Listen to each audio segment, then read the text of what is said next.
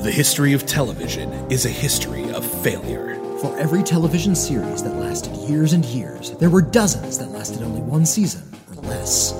But did they deserve to die? Or were they canceled too soon?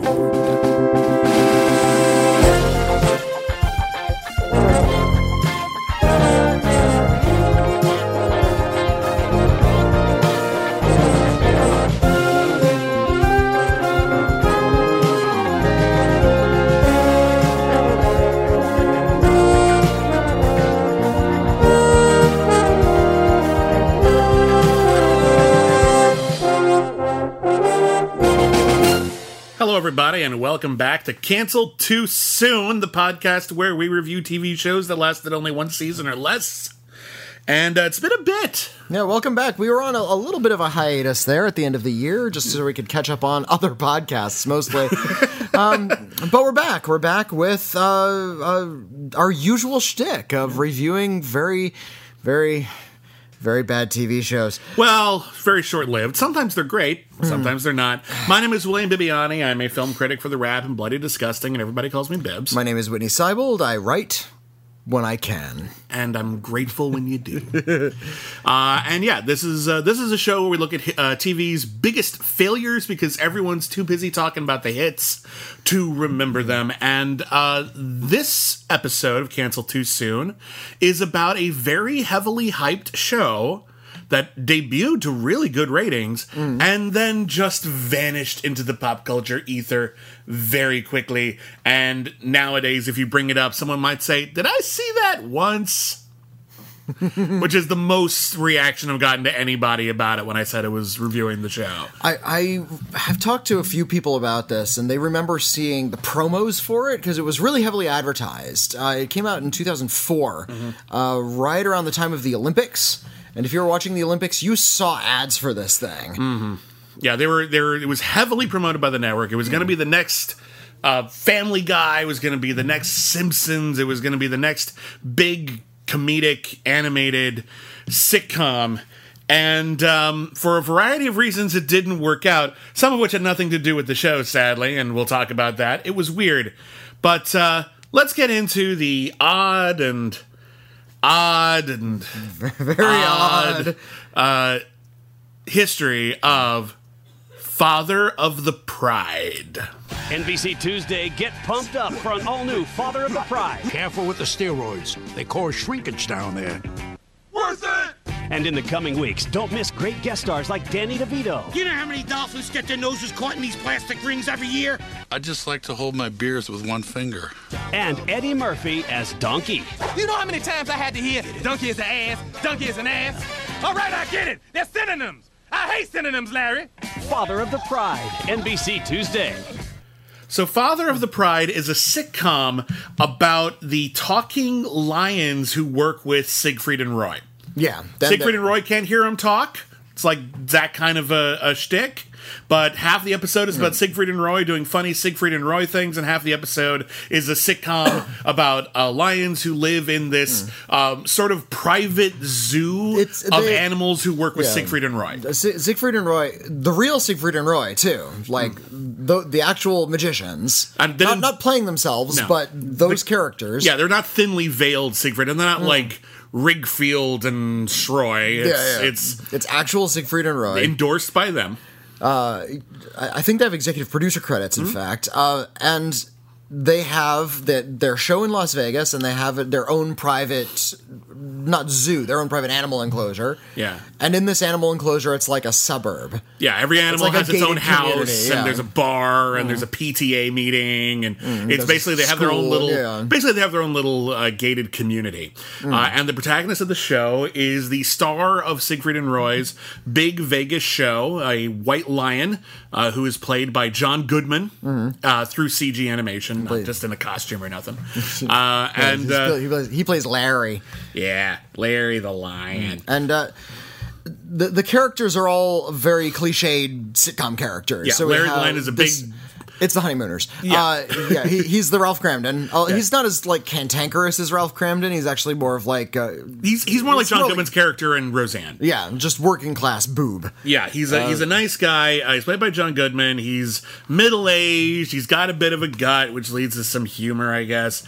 And he is married to a very beautiful white lion, played by Cheryl Hines, very funny actor. And they have 2 kids. One of them is named Sierra. She is a teenager. She's got like a little tiny cat mohawk. A little. She wears a collar. Yeah, like all rebellious and she's played punk. by Danielle Harris from the Halloween movies. Yeah, great horror actor. Just a generally good actor. Really should have a bigger career in general than she does. But every time you see her in a horror movie, you know she brings it. She's great. I think she retired when she had her kid. But did she really? Anyway, maybe not. Maybe she's just working less. But yeah. And then they have a young kid, and his whole to distinguish them visually, it's not that he's smaller. He's also wearing a collar around his neck, like he's to prevent him from. He's got the cone. The cone.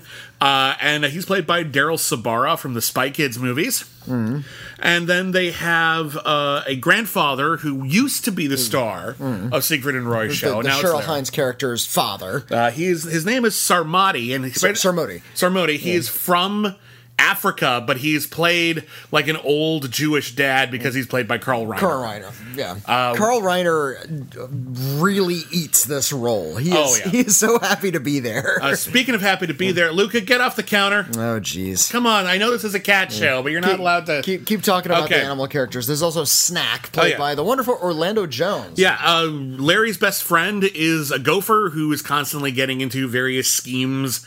In the first episode, he is working in black market shrimp. He's importing shrimp into the compound. And then of course we have Siegfried and Roy. Siegfried Fischbacher is played by an actor named Julian Holloway. He's first off, he's the blonde one. You're going to tell them apart that way most of the time because Siegfried and Roy are very similar characters in a lot of ways. And he's the one who's more into the magic. He does the magic shows. And Roy Horn, played by David Herman, he does the animal training. Yeah. Now, if you're not familiar with Siegfried and Roy, which I suppose you might not be, they haven't been in the spotlight in a while. Put them into context a little bit. Yeah, they were, at one point, one of the most successful magic acts in the world. Yeah. Right up there with David Copperfield and Penn and Teller. And Penn and Teller would hate that they're in the same camp as these people because they hated that kind of pageantry. But yeah, they're the ones who sort of put that pageantry into magic shows. It was all about... they weren't the first people to do that, but they were very famous for that level, yeah, they kind of were. Because, they had just these big glittery outfits that showed off their chests and laser light shows. And that's a specific kind of pageantry. My point is pageantry was always part of it. Indeed. Okay. Yeah. The prestige, if you will. But they did a lot of these big, flashy magic shows, and they also incorporated white tigers into their act. It was... It's sort of like you can picture Croesus like watching a show that they put on. It seems like one of the ancient most Roman emperor kind of thing. We brought you a new show. Yeah. Emperor Nero. One second, let me get my fiddle. I'll play along. Nero is fiddling while Siegfried and Roy are playing. And indeed, they present themselves that way. They do private shows for big celebrities, and they're really concerned with every little element of their opulence, and they became very, very rich. They're very like childlike in their enthusiasm, like in their shows, in their presentation, their characters that they present to the world. They have very thick German accents. I think you're German, right? They're German. Yeah. I think they're both. Are they both German? Yeah. Look that up. And this was a sitcom that was designed around their very odd little corner of the universe, where they had a long-running Las Vegas stage show where people would come in. When you're not gambling or buffeting or enjoying at the time free valet parking, which they don't have anymore, I'm told. That was the whole point of Vegas. Is the free parking. That was the best part. You get free valet parking. It was amazing. Siegfried Fischbacher was born in Rosenheim in Bavaria, and Uwe Ludwig Horn, a.k.a. Roy Horn, was born in Nordenham. So yeah, they're both German. And they met, actually, and this is the plot of an episode, they met on like a ship, where like one of them was doing magic and the other one was working on the ship, and like he was like trying to train animals, and they hit it off, and they created a whole long career together. At the time, of this show's premiere, Siegfried and Roy, in a real tragedy on a variety of levels, were not on the Las Vegas stage. The reason why is because very shortly before the show premiered... The year prior to the premiere of Father of the Pride, so this is strange timing. Yeah. Roy was mauled by one of their tigers on stage. Mm-hmm. There's a lot of conflicting stories about what happened and why. A lot of people were making, because these guys were kind of laughing stocks. Mm-hmm. They were jokes. People made fun of them. Everyone went to go see them. Everybody loved to see Siegfried and Roy. Yeah. But yeah, they were considered kind of jokes, and people were not the taking entertainment them seriously. community. It's like going to Branson, Missouri. There seems like such a low tier of actual entertainment. So when Roy was tragically mauled on stage, a lot of comedians and the type were like quick to jump on. Oh well, he was just being sort of dumb with the tigers, because what a dumb idea to put tigers in. Yeah, your like act. this was inevitable. Was the popular joke? Yeah, like this had to happen eventually, and indeed, a lot of people who do work with dangerous animals do eventually fall prey to that. Look at Crocodile Hunter. Yeah. He died, and it was a tragedy as well. However, or Timothy Treadwell, the Grizzly Man. yeah. Oh well, He wasn't a wasn't a professional. professional, He wasn't yeah. a professional. He was more- I'm not gonna condone that. He was an enthusiast. Yeah, but Roy didn't die. He was seriously injured, and on top of it all, he had a stroke at the same time. Now, here's one thing that I think is kind of interesting about this, and again, reports vary. Some people who worked with them said they were simply not being as careful as they should have been, and a tiger did what a tiger does. And Roy's story was the tiger knew I was having a stroke and tried to take me off the stage and protect me. Mm-hmm. I do not know the real story, but what I do know is this. I do think, personally, and this might be me being a cockeyed optimist, it's pretty cool of Roy to not blame the tiger. Yeah, and they appeared on stage with the tiger. There's been some rumors that it wasn't the real tiger, whatever. Some but other tiger. The point is, they tried to save the tiger's reputation. Yeah, they were speaking out in favor of the tiger. Siegfried and Roy are both still alive, but yeah, since that incident, they haven't performed. Except for that one show, but yeah. They did come back on stage and for that sort of a farewell show. But they did live on in this bizarre, incredibly DreamWorks animated program, which was conceived of by Katzenberg. So it was one of the honchos over at DreamWorks, and boy, howdy does it feel like a DreamWorks production. Yeah. Jeffrey Katzenberg was a big part of DreamWorks. He was working at Walt Disney, and he's He's the K in SKG and the DreamWorks. Well, I'm just like, Jeffrey Katzenberg helped bring us the part of the Disney Renaissance. He was partially responsible for The Little Mermaid, Beauty and the Beast, The Lion King, and then when he moved to DreamWorks Animation, he helped oversee films like Shrek, which was a huge game changer when it first came out. Yeah. First film ever to win Best Animated Feature at the Academy Awards. Yeah, he was behind the Madagascar movies, Kung Fu Panda, How to Train Your Dragon. Big deal. So Jeffrey Katzenberg is behind this, and it was also executive produced by Jonathan Groff, who at the time wasn't a big name in television. He'd worked on the TV series Ed, and eventually he would go on to work on some films that, you might have heard of: Andy Barker, P.I., The Jake Effect. But more recently, he's the producer of Blackish, which is, of course, a big hit. Let's see. Okay. So he went on to quite a career afterwards. Again, the show was heavily promoted, even though it's a bit of irony with the whole timing of it all with Siegfried and Roy, because this is a very warm, sweet story about Siegfried and Roy as lovable goofballs. And honestly, cool of them to look like idiots, because the show makes them look like idiots. I actually like their characters a lot, but they look like idiots. It's really cool of them to be okay with that. And then, of course, the various animals that they work with who live a more conventional sitcom life. It's a very odd situation in a lot of ways. It would be like, hey, we're going to do a sitcom, and it's Roseanne, but half of it's going to be about Roseanne's family, and the other half is going to be about the weird, godlike people who own their town and control their fate. And don't interact with them in any kind of meaningful way. Yeah. There are a few episodes where, like, Siegfried and Roy take the lions friends like on tour or something. Yeah, or they It's get have them a gift. Like there's one episode where they give the tigers a new television, so they know that the tigers are kind of anthropomorphic. They just can't speak their language, I guess. There's one episode where they have to take Larry to. I think it's the one where they're going to Barbra Streisand's house. They're taking Larry, and they have to take Larry on tour and after hours partying. And Larry's he's a lion. He doesn't want to go to a human party. It's kind of embarrassing, but he's like, oh, it's a good thing I'm finally home. We're going to Barbra Streisand's house. They Siegfried and Roy. He puts his party hat back on. Don't wait up. He just sort of saunters out the door.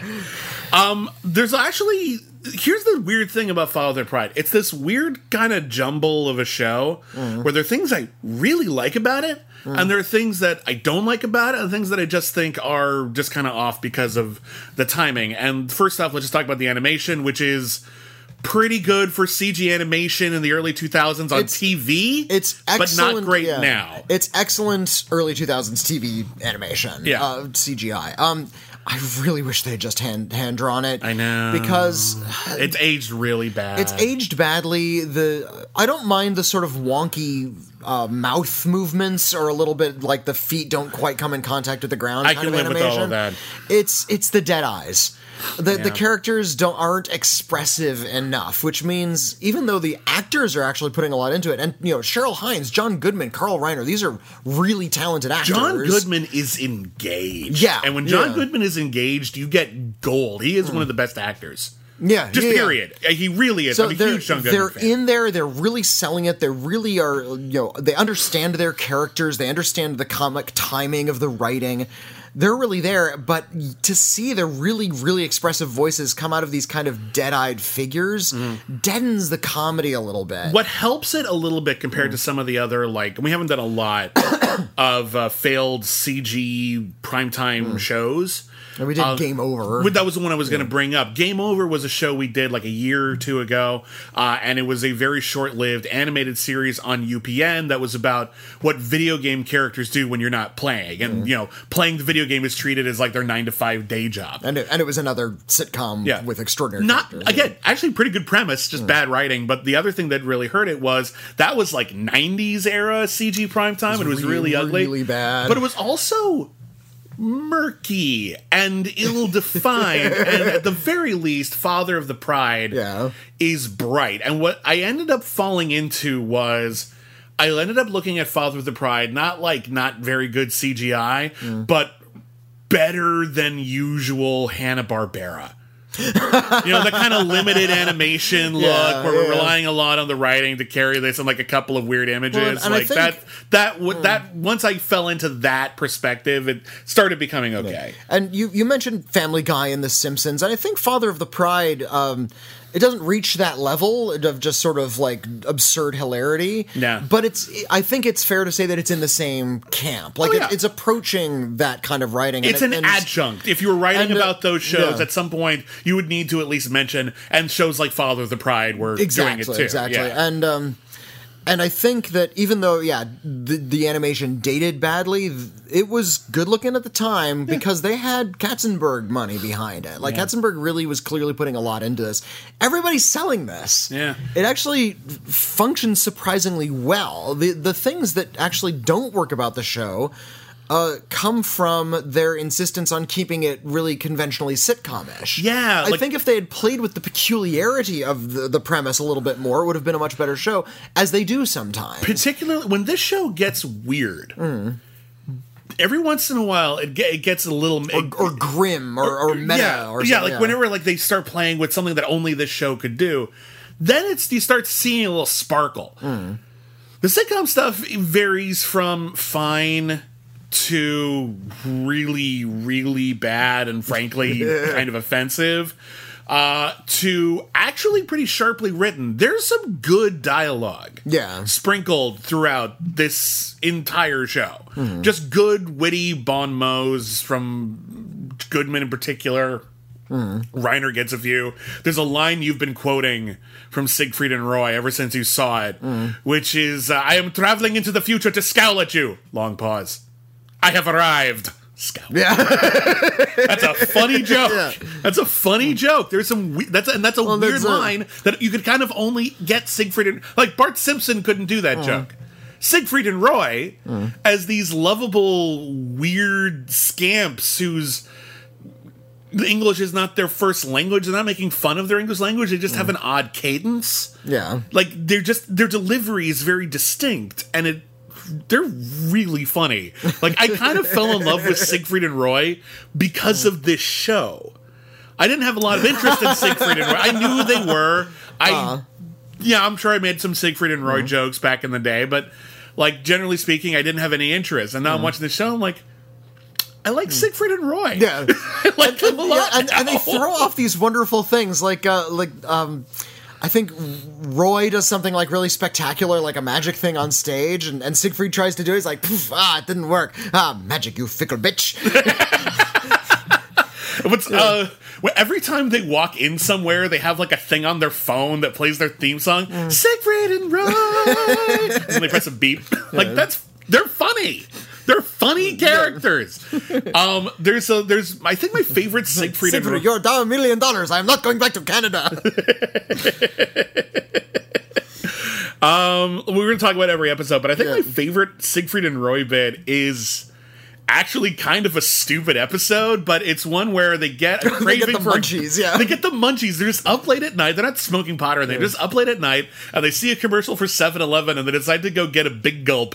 And this turns into a thing. Well, what I love is that Siegfried and Roy live outside of reality in this show. Like they don't engage with the regular world the same way other people do because they're living in this magical enclave with lions. Yeah. And they've completely lost any kind of semblance of what the real world does. There's an episode where they go to their favorite like chain restaurant and it's been turned into a B&B, and they don't understand that concept of like honesty and authenticity because they're Siegfried and Roy. They live in this enclave. It's also Las Vegas, where reality is kind of warped anyway. So they start a protest to try to get this really nice old lady to be more Vegas. Yeah. And like it's a weird joke. But my favorite one is the 7-Eleven one because they go to 7-Eleven and then the entire episode they're just at 7-Eleven trying to figure out how 7-Elevens work. Yeah. Oh look, a security camera. Here's a crime you cannot stop. He lifts his shirt. I stole a 6-pack.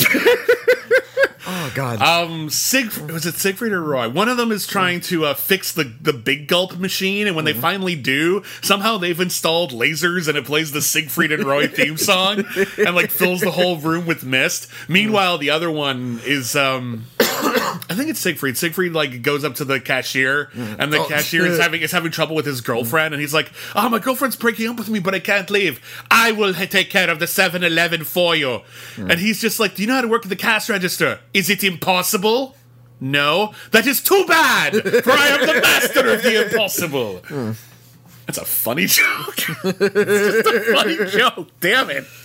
Damn you, Siegfried and Roy, for being so funny. Yeah. But the rest of it's just okay. Let's talk about. Did you watch the original pilot, or did you watch the reworked pilot? I think I watched the reworked pilot. Does it have Kelsey Grammer in it? It does. Okay, the original pilot is so much better than the reworked pilot. Oh darn! Okay. It's really weird because what happened was they did a pilot episode for the show. And then for whatever reason, they did that thing where they don't want to air the pilot first, even though the pilot sets up the entire series. Not enough. It does, but enough. When they reworked the pilot, it was told in a flashback structure, so it didn't really matter. They pulled a menagerie, if you're familiar with Star Trek, where they took the idea for the original pilot, added a new framing device, and they showed it later on in the series, which is not the worst thing ever, but frankly, I don't think the additions helped. But in the original pilot, we see that they're all working for Siegfried and Roy. Larry's father-in-law is the star lion in the attraction. There is an accident on stage, and the lion accidentally threatens Dick Cheney, who is a big fan, apparently, and there's a weird recurring gag where he keeps popping up in Siegfried and Roy's like hotel, and there's just like, he's a nice guy, but get over it. Like, he's coming to 10 shows a week. It's weird. Which is hilarious because this is 2004. Yeah, so we already know Dick Cheney's kind of a monster. So the father-in-law lion is moved in with Larry's family, and Larry is selected as the new Star Lion after a couple of shenanigans when he was trying to get his father-in-law the job back so he'd move out. And then he has to tell his father-in-law that he's the new star attraction. They have a moment where he's just like, I knew I had to retire sometime. I still hate you, though. And he's like, cool. And then that's basically the episode. We introduce all the characters, etc. Later on in the season, that show would be reversed where Larry has stage fright. And the idea was Siegfried and Roy take him to Kelsey Grammer's house because he's the only psychologist they know. Even though he just played one on TV. And he keeps telling them, like, it's like, I'm sorry, I don't actually know anything. The caricaturization on the real life celebrities is bad. It's not great. And especially on Kelsey Grammer, it looks like his whole face has been pinched. Yeah. I mean, now somebody he plays himself. Kudos for that. Someone like Barbra Streisand shows up. She doesn't play herself. It sounded like playing Barbra Streisand, but she's been characterized so much. Yeah, she's a cartoon. She's easy to do. Yeah. And we've seen so many different joke versions of Barbra Streisand. Yeah, exactly. Not Capital Critters. What was that puppet show? I saw her on a puppet show. But yeah, same with Dick Cheney. I think he's like a cartoony enough that they can get away with that. You've seen so many political cartoons, it makes sense. Exactly. Kelsey Grammer, you don't really see caricatures of Kelsey Grammer because too Kelsey often. Grammer just kind of looks like an older bald guy. Yeah. Like he doesn't really read as Kelsey Grammer. He doesn't have like a costume or a particular look. He's just kind of a Kelsey Grammer. I mean, if you're an artist, you can do a caricature of anybody, but yeah, if you're doing it in CG, you're really limited. So, but yeah, Siegfried and Roy take Larry to Kelsey Grammer to psychoanalyze him, and they get distracted being psychoanalyzed by Kelsey Grammer. Meanwhile, Larry wanders into the kitchen where Kelsey Grammer's cat actually is an animal psychologist, but a really bitter one. Who insults everybody. It's kind of putting a hat on a hat. Like there's too many levels to that. Well, I mean, I accept that a cat is an asshole. I've lived with cats. No, I accept that a cat is an asshole. But the fact that Larry is stage fright, we take Larry to a psychologist. The psychologist isn't a real psychologist, but his cat is a real psychologist. Well, you want the animals to interact. So there's an animal in the house that Larry can interact with. There's just a couple of different lines. It's just not very clean. And then on top of it all, the flashbacks, it's not like they have flashbacks specifically designed for the episode where we learn about like Larry's upbringing or anything like that. They're all back to the pilot, and the pilot is very linear and is full of stuff that has nothing to do with anything. Like I remember there was this one episode of The Simpsons where Lisa saw into the future. And it was the one where, but it wasn't the one where she got married. It was the one where she became president. Right. And, or I think maybe Bart saw this one, but someone looked into the future. Well, we've inherited quite a financial crunch from President Trump. I remember that episode well. But also in the middle of that episode, Homer decides to look for Abraham Lincoln's lost buried treasure at the White House. And at the end of the flash forward, I think this is Bart one, Bart looks at this, the person who was telling his fortune, and he was just like, okay, I guess I've learned a valuable lesson about learning from my sister, but what was that whole bit about Dad hunting for Lincoln's lost treasure? I don't know. I guess the fates thought the story needed some padding. The fates, that's like really cute. but the thing is, that episode was designed to work around that framing device, and this one isn't, and so it just feels like we're cutting the meat out of a pilot episode and wrapping a really overly elaborate framing device around it, so it doesn't really work. At the end of the episode, they find out the reason why Larry has stage fright is because he actually wants to be a star, but he's ashamed that he wants to be a star because he had to supplant his father-in-law to get that job. Yeah, which is actually pretty deep psychology. There's like a couple of different levels on that. So the fear of fame and how it makes you want to pursue fame but also want to reject it simultaneously, and how that's preventing you from actually getting what you want because you can't admit to what you want. I was actually watching, I'm like, okay, you thought that one out. There's a little bit of wisdom. It's smart writing. It's a weirdly smart show segments. I think it's a smart conclusion. I don't think it's a smart episode to get there, but the conclusion was surprisingly insightful into the character's psyche, and good for them. I think it was actually kind of a clever framing device because we had the two parallel.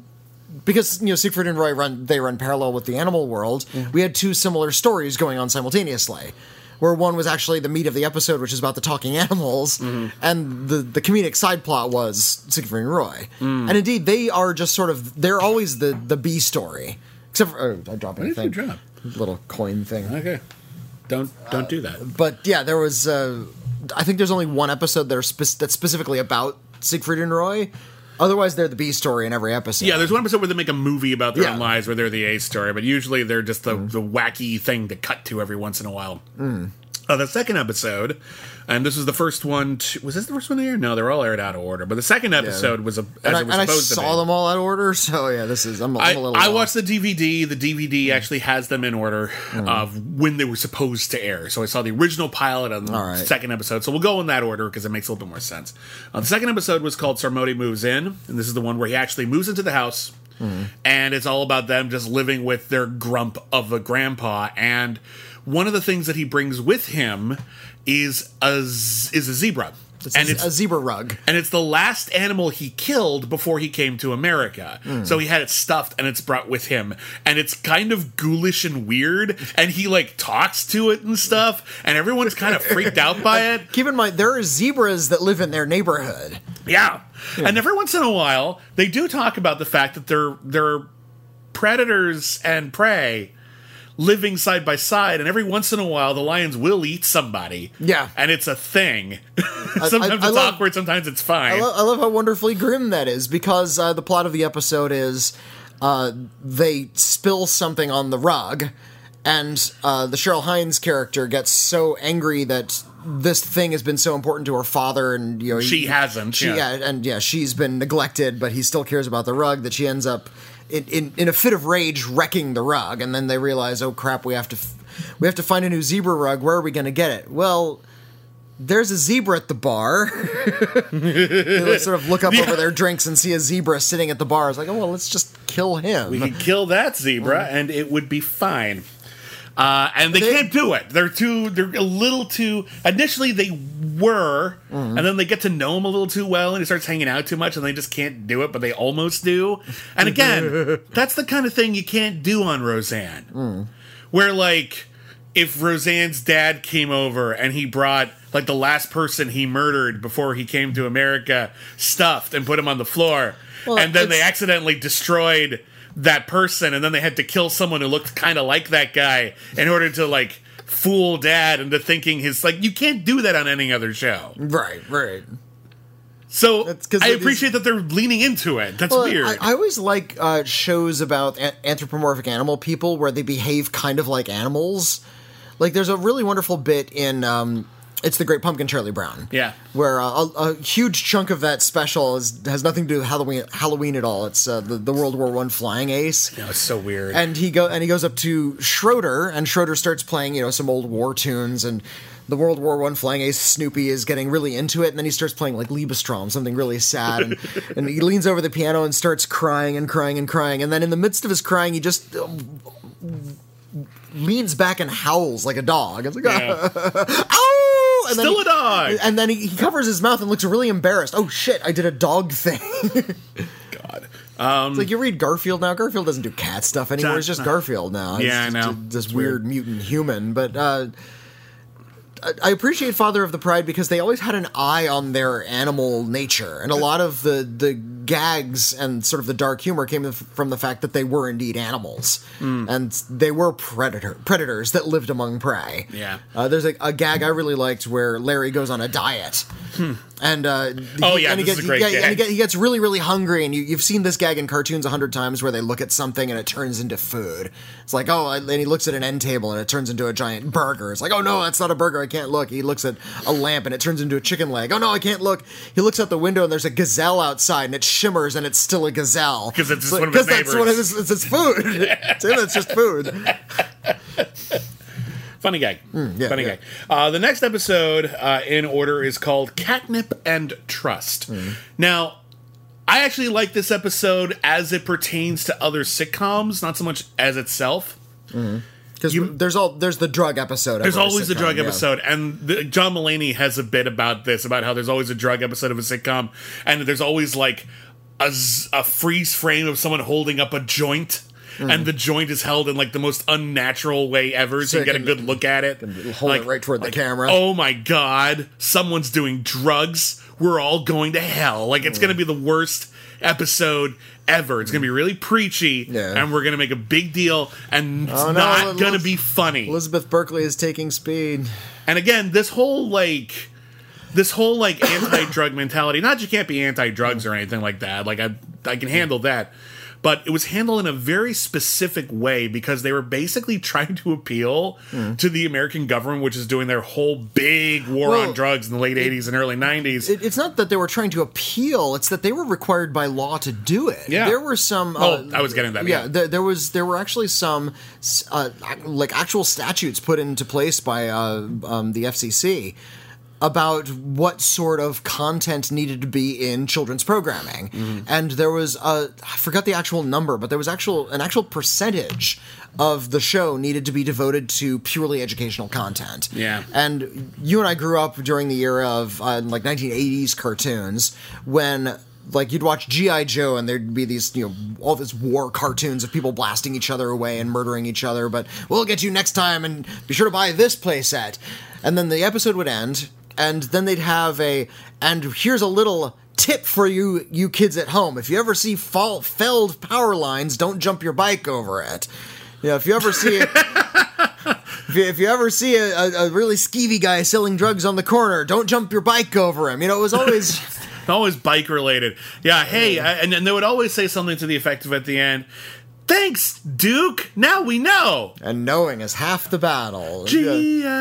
My favorite one, though, was... They branded those little lessons because they were required by law to have a percentage of the show be educational. What was weird is that, for whatever reason, I always accepted it when G.I. Joe did that. Because in my head... G.I. Joe was a government organization. Okay, so they'd have to listen to the government anyway. Well, they'd have to do some public service every once in a while. Like, listen, you got the cool costumes. You're saving the world every day. People know who you are. You have a responsibility to be a good role model, so you're going to do this series of PSAs. It's kind of like that whole bit with Captain America and Spider-Man Homecoming and how he did all those videos. Oh, yeah. It's like, so you're in detention. Yeah, like that kind of thing. Yeah. So for me, that was always G.I. Joe doing that. The one that broke my brain was when He-Man did it. Because He-Man... Yeah, he was a prince, but they didn't have TV. So he lives in the Dark Ages. What are you going to do? Well, he was on an alien planet, but what happened was it would be like... But the thing is, G.I. Joe never bothered to connect it to the episode. It was always just some random thing. He-Man did the most half-hearted bullshit to try to connect it to the episode, so the episode itself seemed educational. Where they'll do an episode in which they fight a giant lava monster or something, and at one point, Orko doesn't know what to do, and then he casts a spell and he saves him. And then at the end, there would be like 4 seconds in the episode with Orko not knowing what to do. And then at the end of the episode, he might say, kids, in the night's episode, Orko didn't know what to do. When you have a trouble deciding what to do with something, maybe you should talk to your parents. Thanks. That was it. That was enough. The government was fooled. Anyway, that's a tangent. We could do a whole episode just on those educational. But anyway, this is their drug episode. But most sitcoms, especially the ones that appeal to kids, had to have like a. And this wasn't just the writers tooting their own horns or going for Emmys. They were required by law to have sort of a message episode, and there was frequently an anti-drug PSA episode. It was really awkward when they had like the Stranger Danger episodes because they actually had to like write sexual criminals into these like lighthearted kids shows. Fucking weird. It was really like. Did you have to write about that? Was there some other topic you could have chosen? That Different Strokes episode with the child molester is just awful. There was a Mr. Belvedere about that as well that no one talks about. It was just as awkward. Yeah, you can. Their heart, even their hearts aren't even in the right place because they're not writing from their heart. They're writing because they're legally obligated. But you can tell that this episode of Father of the Pride is kind of sending that up a little bit because it is a drug episode. They find catnip. Isn't that funny? Yeah. Just like in the movie Cats. Sierra is the daughter's name, in Sierra's room. Yeah. And they think because Sierra was behaving sort of suspiciously when they walked in the other night that Sierra must be doing catnip. And so they're trying to find out where she got the catnip. They go to a rave. She's not there. Turns out Sierra says she wasn't doing the catnip. She was acting suspicious because she was with her much older boyfriend Who has kids. And her parents are just like, well, that's worse. Yeah. But we're still going to talk about the catnip. They never really address the fact that she's dating someone who's apparently old enough to be her, I don't know, dad or at least significantly older brother. Here's the wonderful thing about something like Father of the Pride, and this is I've heard the Futurama writers talk about this. Yeah.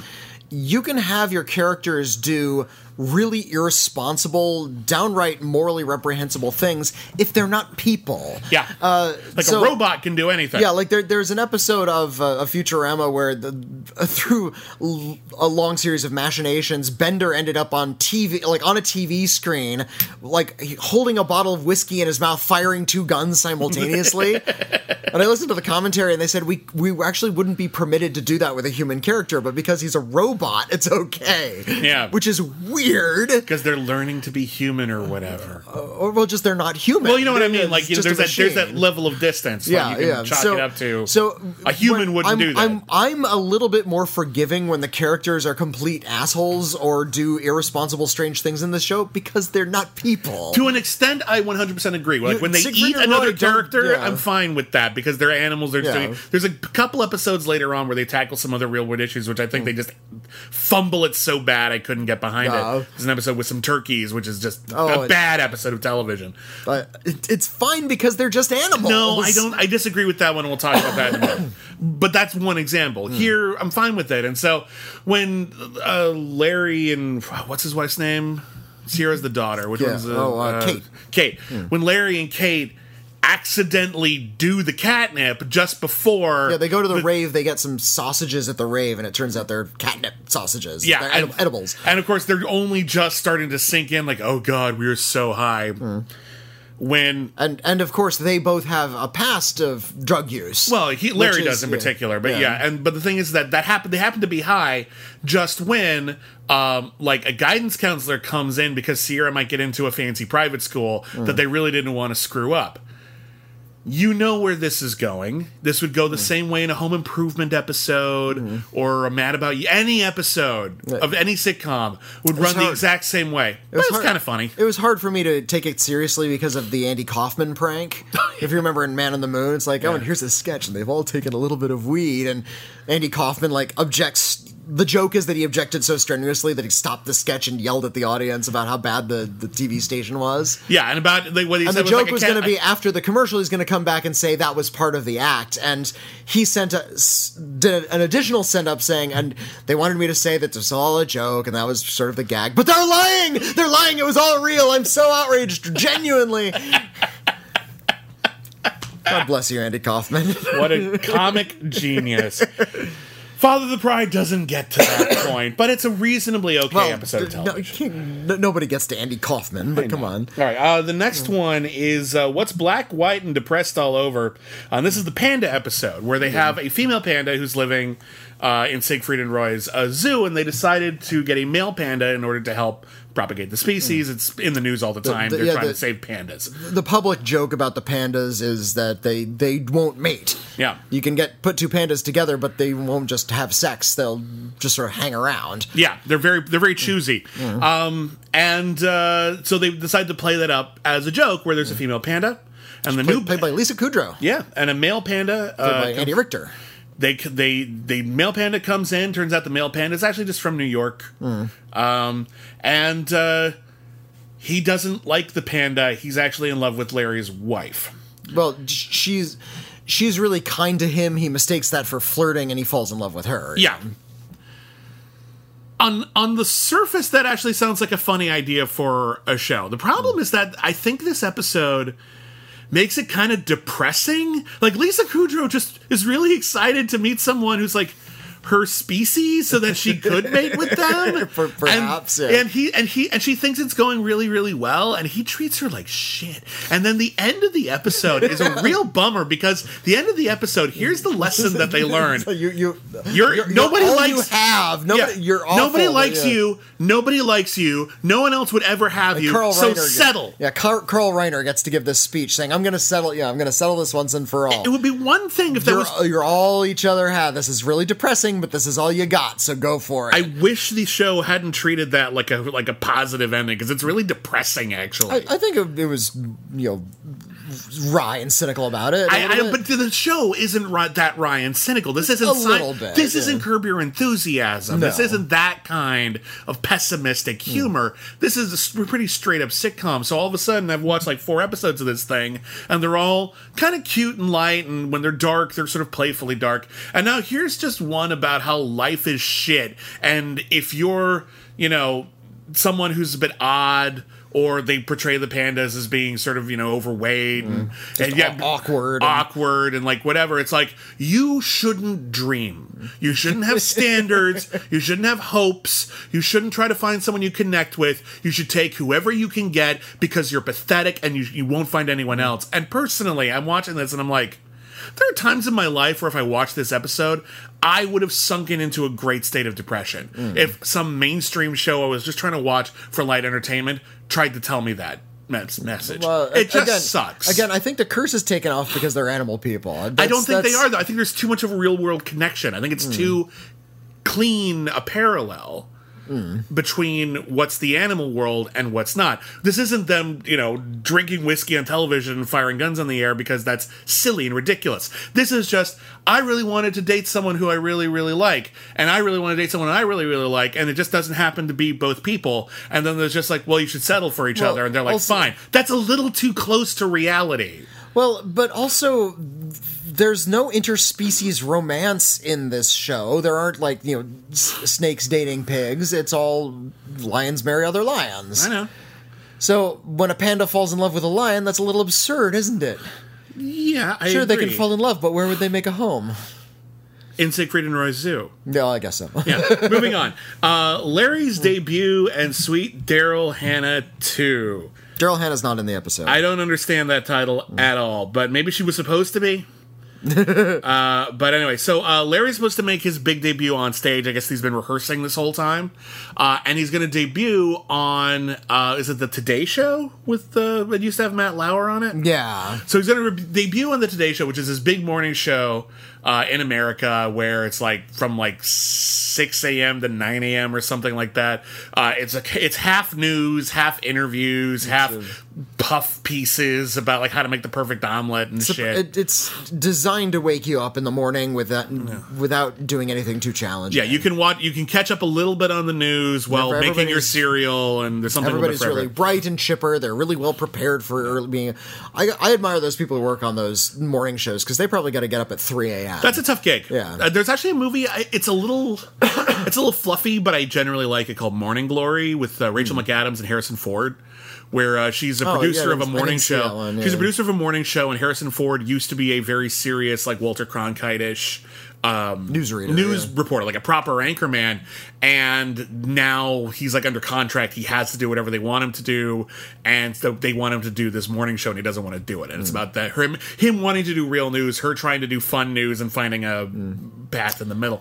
It's cute. It's a cute movie. I like it a lot. I hear it's really good, but I hope The Morning Show on Apple TV Plus gets canceled just so we can cover it on this show. I also heard that it's good. But in any case, Larry's a little nervous about this, and the trick that they want him to do, actually, he bungles it in the rehearsal, so they decide to go with the White Tiger instead. And it turns out the White Tiger is a conniving, like, egomaniac who wants the spotlight all to himself. And indeed, he sabotaged Larry's father-in-law's big TV debut as well. Yeah, so like when he was a tiger cub, and there's like a footage of it. We get to see it. Yeah, it's like he's balancing on a ball or something, and he falls off. Yeah, exactly. It turns out it was all a trick. Yeah, I do like that the lions are treated as sort of like working class blue collar schlubs, but the tigers are like the yuppies of the neighborhood. Yeah, later on they own nicer stuff, and they're kind of like waspier and condescending. Yeah, later on in a later episode, they go to a party at the White Tiger's house, and the White Tigers, A, they have a nicer house, B, they're drinking fine wines, and they're having like weird role playing sex right around the corner from everybody. They're just throwing their happiness in everyone's faces, and you hate them so much. Which I find to be really funny because the lions, although they incorporated lions into their act, Siegfried and Roy are known for the tigers. Well, that's kind of the They point got of this the white episode. tigers, yeah. One of this episode is the tigers get all the glory, but lions are in it too. So, what the hell, tigers? How did you become the face of this? Everyone else is doing just as much work. Greg Proops has a funny bit about Siegfried and Roy and the tigers. Says the tigers are white, but you look at Siegfried and Roy and they're really kind of orange. And I have a theory that the tigers were once orange. And they got into this weird laser light centrifuge and their colors transferred. Okay, and the next episode is called "And the Revolution Continues." And this one, This they is go to kind of bizarre. Danny DeVito is this they got some star. good guest stars on this show. Yeah. So Danny DeVito guest stars on this one as a lobster who Sierra meets at a fancy restaurant, and she rescues the lobster. And she, it turns out the lobster is a political revolutionary who has got Sierra on his side to do his bidding, and he wants to Sierra's a lot protest like a local bar and make it more aquatic friendly. Yeah, Sierra is a very, very reminiscent of Lisa Simpson in her politics. Yeah. That she's always trying to fight for extreme left-wing politics, only she's a really angry adolescent, rather than Lisa Simpson's a little bit more of an optimist. She's a bit more like the daughter on American Dad. Yeah, A little bit more of a hippie than maybe Lisa, but yeah. I've seen enough American Dad to know what you're talking about. Yeah. Kind of cool, but also kind of rebellious, but also kind of insecure, and it's fine.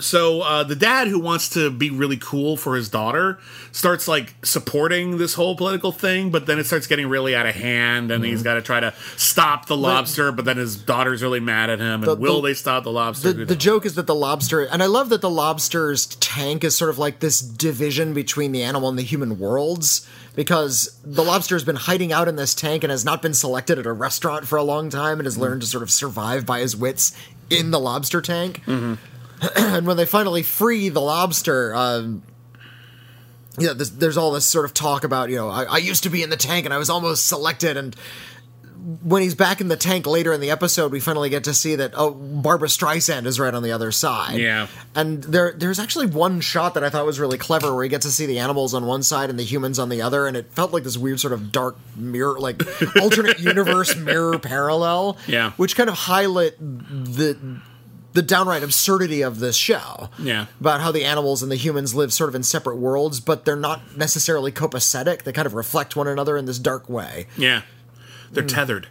Indeed. They are the tethered. Did you ever see that Saturday Night Live sketch with John Mulaney about the lobster? No. Oh my God! I'm not going to ruin it for you. Let's just say there's an episode of Saturday Night Live where John Mulaney guest hosted. After he worked on the show, he came back to host it. And it's a bunch of guys at a diner, and one of them decides to order the lobster. And the lobster is like this really old lobster who's like been living there for years and no one has ever picked him, and everyone's really sad that he's picked the lobster, and the lobster starts doing like songs from Les Miserables about his tragic sacrifice, and they're just like, how can you say no to this lobster? How can you eat this lobster? I don't know, just all these songs are just making me hungrier. You monster! And it turns into a bigger musical number. I dreamed a dream of time gone by. Pretty much, it's great. The next episode is called the Thanksgiving episode. This is the Thanksgiving episode. No. And the idea is Kate is running for the local PTA against, I think, the White Tiger. And while she is in the middle of her speech, trying to talk about her great big policies, She misnamed some turkeys sitting in the front row. yeah, someone says, a turkey says something, and she says, oh, you have a question, Beatrice? And then it turns out that wasn't Beatrice, a turkey, it was another turkey. And that's when she says, I'm sorry, all turkeys look alike to me. And everyone gasps, as well they should. What a shitty thing to say. And now everyone thinks she's a racist, and now they have to undo the damage by inviting the turkeys over for anti-Thanksgiving. Which is the turkey holiday. Because, the turkeys kind of have They're it, worst of trying- all at Thanksgiving, they argue. They're trying to get into the turkey's culture, and the turkey's culture is all revolves around hating Thanksgiving. Now, to an extent, that's funny. To an extent, that's funny. And I love how it's funny because the turkeys are not humanized the same way that the other animals are. They're not given more human faces. They're given like these big kind of empty eyes. They look like fish. See, but that's where I actually start finding a problem with it. Okay. Because all the other animals are anthropomorphized, except the characters who are very specifically supposed to be minority population in America. These are the very clear analogs where the turkeys show up for dinner and then Grandpa assumes that they're there to clean the house and he says some really fucking horrible things to them. And He throws in like every kind of racist cliche all at once. Yeah. But even so, it's clear that these are supposed to be the people who are the victims of racism in their community more than anyone else. And how do we choose to portray them in the show? Less human. Yeah. See what I mean? This one kind of rubbed me the wrong way.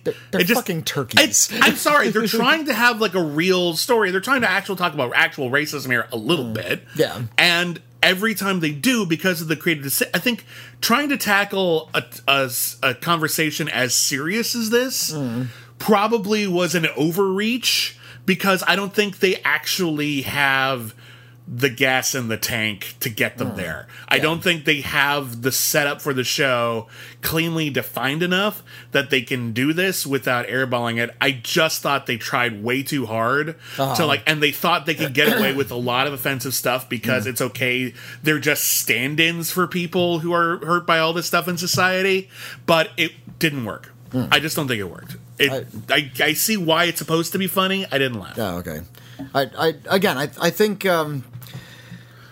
the actual like racist comments aren't funny, but the gag comes from the fact that these are still animal people. That they're trying to sort of get into. We're using racism as an analog for the animal humor, and a lion trying to absorb the culture of a turkey is a comic setup because it's a turkey, and a turkey doesn't have a culture. But it's a turkey. But that's perfect. That perfectly sums up our difference. You're saying the lions don't have a culture either, because they're lions. All they do is they would eat the turkey. Yeah, that's it. They eat things and go on Siegfried and Roy shows. I think this all might be a matter of perspective. You're saying that they're using the idea of racism as a way to discuss the weirdness of animal culture. I think they're using the weirdness of animal culture as a way to talk about racism, and I think that was a mistake. Okay. Anyway, the next episode is One Man's Meat is Another Man's Girlfriend. Oh, this is Snack gets his own episode. Snack is the gopher. And he starts dating another gopher, and this is a rare occurrence for him. He doesn't date a lot. He's usually too busy hustling, and or if he does date, it's just he just sleeps around. He's never serious. He's kind of a scoundrel, but he's fallen in love with a gopher. And when he takes Larry and his girlfriend out on a date, so he can introduce Larry to his girlfriend. When he gets up to go to the bathroom, she reveals that she's going to leave him because she's not into him. And Larry, to save Snack's feelings, instead of saying she wasn't into you, he says, "I ate her." Yeah. Now that's funny. Which is a thing that might have happened. No, that is actually funny, because that is a thing you can only do on this show, is animals doing weird animal things, and it kind of highlights the absurdity of these creatures kind of living together like this, in this sort of weird suburban environment where you can just do that. And that's a real awkward situation. And of course, the lie is revealed, etc., yada, yada, yada. But this is the one where he's on a diet, so it would make sense that he would just sort of lean over and eat a girlfriend. Yeah. Also in this episode, Sierra learns how to play poker from her grandfather. They subplot. They school each other pretty bad. Subplot. I was kind of hoping Sierra would like... The joke is that he tells her that he knows all of his buddies' tells. She says, "You're cheating." No, I'm not cheating. I just... Oh, yeah. That really bugged me, where she like couldn't... They were like... Excuse me. And I thought the whole joke was going to be, well, I know all of their tells, and she secretly learns his tells in looking at him playing. Well, she kind of does. But then it turns out he fakes her out. Yeah, so, he knew that she would be looking for tells, and so he made up a tell for when he was lying, Carl so that she'd notice. Carl Reiner was in Ocean's 11, so... And didn't he play Card Shark in Ocean's 11? Like, that was his thing? He played the guy who posed as, like, the Russian oligarch. Oh, that's right. He did play the Russian oligarch. Yeah. I thought I remember seeing him gamble. Maybe there wasn't a whole plot point about it. But just when he's gambling, I'm thinking of Ocean's 11, and anything that makes me think of that movie makes me happy because I love that movie a lot. Good film. The next episode's kind of a weird one because it's a crossover with Shrek. Yeah, well, this was a DreamWorks property. Yeah. It's floated with DreamWorks humor. There's a lot of pop references. There's a lot of sort of crass humor. Kung Fu Panda and Shrek are all over this thing anyway. And in this world, it turns out Donkey from Shrek is a real donkey. Yeah, and he's an actor who was in Shrek. And indeed, we talked to... Now, I've seen Shrek. The donkey speaks. Yeah. I'm a human that's seen that donkey speak. So does that donkey speak English in the world of Father of the Bride? No. In the movie, he's dubbed by Eddie Murphy. Oh, so he's playing a donkey. He plays the donkey. Eddie Murphy does the voice. The human actor Eddie Murphy plays the voice of the donkey. That's my assumption. But the donkey itself also sounds like Eddie Murphy to the animals. It's good casting. I guess so. Yeah. Eddie Murphy shows up to play Donkey from Shrek. And the gag of the episode is... it's bring your dad. Play. Well, it's bring your parents. It's what do they call it? Career day. Career day. Yeah. It's career day at school. Everyone brings their parents to school, and their parents say what they do for a living. One of them is funny because one of the lions brings his dad, and he's the MGM lion. I thought that one was pretty funny, actually. What'd you do last night? Not much. Saw myself in a movie. So you saw an MGM film. Yeah, it's funny. Yeah. And then Larry shows up, and it's actually kind of weird that people aren't more impressed that he's, like, got the coolest job in the entire community. He's the star of the Siegfried and Roy show. Yeah, which is why you all have a home. Oh. So you'd think, maybe you're not starstruck, but you'd think you'd have a twinge of respect for this guy around town. If your dad came in and said, yeah, I work in the mayor's office. Like, you're not the mayor, but you work in the mayor's office. Uh-huh. But your friend's dad is a race car driver. Okay, I realize that, but I think this is the one where, hey, we live in a town with a racetrack, and the racetrack is in charge, it drives the whole economy, and I'm the main race car driver. That's Larry. I think that's a more accurate thing because he's a star. He's an actor. Yeah. So it's something. Well, it's something. It's something. But I can understand why the kids wouldn't be impressed. Sure. Because that's just their community. I suppose that's think of kids who live on army bases. Yeah. If your dad is the general on the army base, that might actually be a little intimidating, right? You wouldn't want to go to that friend's house because this kid's dad is there and he's the boss. Anyway, but he tells the kids he's so uncool, and his son is unimpressed with him, and it's getting bullied at school. So he says, "I'll tell you what, Donkey is coming to town," and he lies to the class and says, "I know Donkey. I'll bring him in here." Yeah, Donkey is in town to shoot a commercial. And he says, I know Donkey personally. I'll bring him into class. And they're like, yay! And he's like, crap. And it turns out, even his father-in-law doesn't know Donkey. And his father-in-law worked with everybody. There's weird throwaway jokes where they're looking at a magazine. And they're like, oh, Courtney Thorne Smith is quite a nice living room. And then Dad's just like, I did a commercial with her once. Rubbed up against her leg. Okay, that's comedy. But they don't know Donkey. Finally, he's able to get in the same place as Donkey. I do like when he converses with Donkey. He's like, hey, my kid would like to meet you. I made a promise. Yeah. Can you get me out of this bind? Donkey says, oh yeah, talk to my agent. And the agent is walking behind him. So I was just talking to Donkey, and Donkey says that he would be able to do it. No, not going to happen.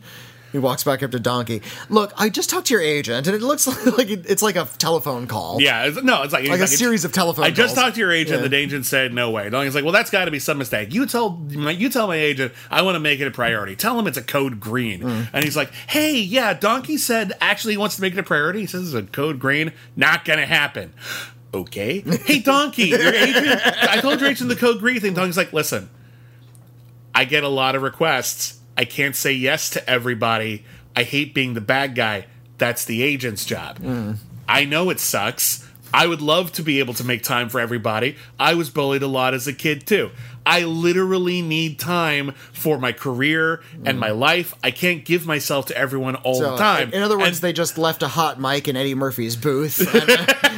But it's actually fair. It's actually a fair comment about celebrity. Usually, if they did this in an episode of the Flintstones or whatever, the celebrity would be kind of like a dickhead. Yeah, the celebrity would be a big old jerk. And here, it's just listen.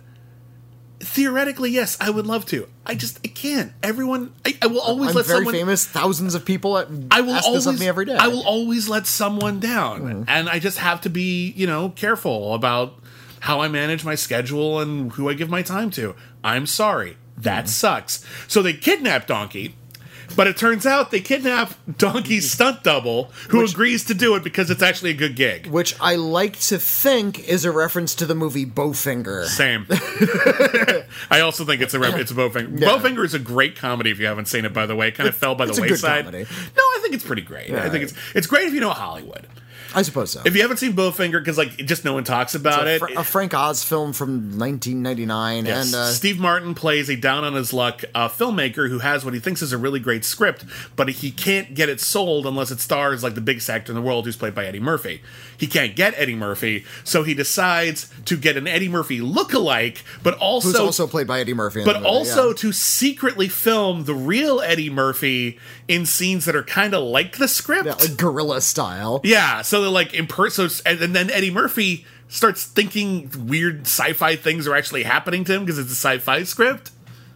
Damn funny movie. Just really everyone's on fire in it. But yeah, Donkey comes to class, but then Donkey starts talking, and they realize it's not Eddie Murphy Donkey. But Donkey actually happens to chance by because he was looking for a stunt double, and he sees the kids being mean to the little lion, and he's just like, "Okay, fine." To when he was being bullied. All right, fine. Listen, I'm here. I'll be the nice guy. Hey, here's my good friend Larry. We don't high five. And then they does the whole bit, and Eddie Murphy's present. Eddie Murphy's doing his job. Everyone's doing it fine. It's an okay episode. It's. Yeah, I appreciate how committed we mentioned that already, but I appreciate how everybody is. The actors are all really committed. They're really selling their roles. They're playing roles. They're not just sleepwalking through gags. Yeah, John Goodman's really good in this. He's as good as he is on Roseanne, which I realize sounds like a high bar. I mean it. Yeah, he knows how to modulate his voice. He knows, you can tell when he's playing a character. He's not just doing John Goodman. Yeah, which was DreamWorks' shtick, if you remember. Just get actors to be themselves. Yeah, like this whole history of like getting a celebrity to be a voice in your cartoon wasn't really a thing, and I guess it kind of started in earnest with Aladdin. Aladdin was the big one, but Shrek was the one that just blew the doors open, where they started putting the actors' names really, really big on the poster next to their characters, as if they were live action stars. In fact, it was actually kind of a big deal because when they originally recorded Shrek, and then Mike Myers wanted to not be Mike Myers, so he added the accent. Yeah, he had them redo the whole movie. Not the whole movie, but they had him redo the whole vocal track. He re-recorded his entire part with the Scottish accent because that's what he wanted to do. And I think that gave Shrek a lot more character, so that was a good choice. I think so too. I think it gave us someone who wasn't a celebrity to just sort of be with a new character, someone who actually felt like an outsider. A lot of people in the voice acting community were outraged by this because all of a sudden and DreamWorks did this. They, with the Madagascar films as well, just started saying, hey, what live action actors that people are familiar with their faces can we cast as voice actors? Doesn't matter whether or not they're good voice actors. Some of them aren't. We just want listen, in Shark Tale, we just want Will Smith to sound like Will Smith. Yeah. We don't want him to actually like do a character. Which I guess that goes back. I'm trying to think of the first movie to do that. It might have been The Jungle Book with George Sanders as Shere Khan. Or he's just playing himself. He's playing George Sanders. He sounds like George Sanders. It's great casting. He wasn't a huge box office draw, but it was a get. Well, and I love this comment Roger Ebert once made. He said that cartoon voice is what actors used to do instead of dinner theater. Like, it was seen as a low thing to do, like a low point in your career if you were doing cartoon voices once upon a time. Now it's a kind of a plum gig. But yeah, John DiMaggio made a documentary film called I Know That Voice, all about voice actors, and I think there's a conversation in it about this. John DiMaggio appears in Father of the Bride. He plays the steroid addict Boars. Oh, yeah. There's two like muscle twin brother bound boars, and they wear little singlets, and they're always like clearly really high on something because they're screaming all of their dialogue. Yeah. It's like you realize steroids will make your penis small. Worth it! It's worth it! Yeah! And they're like punching each other in the stomach. And John DiMaggio is playing both of these parts, and he's doing a great job. Oh, he's always done a great job. And we got to move on. John DiMaggio. All right, the next episode is called Possession.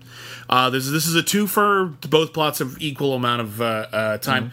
The first one is they go to that tiger yuppie party, and then in order to make Kate feel better, because Kate has been saying Larry isn't spontaneous enough, he's not doing enough for the marriage, he steals their TV.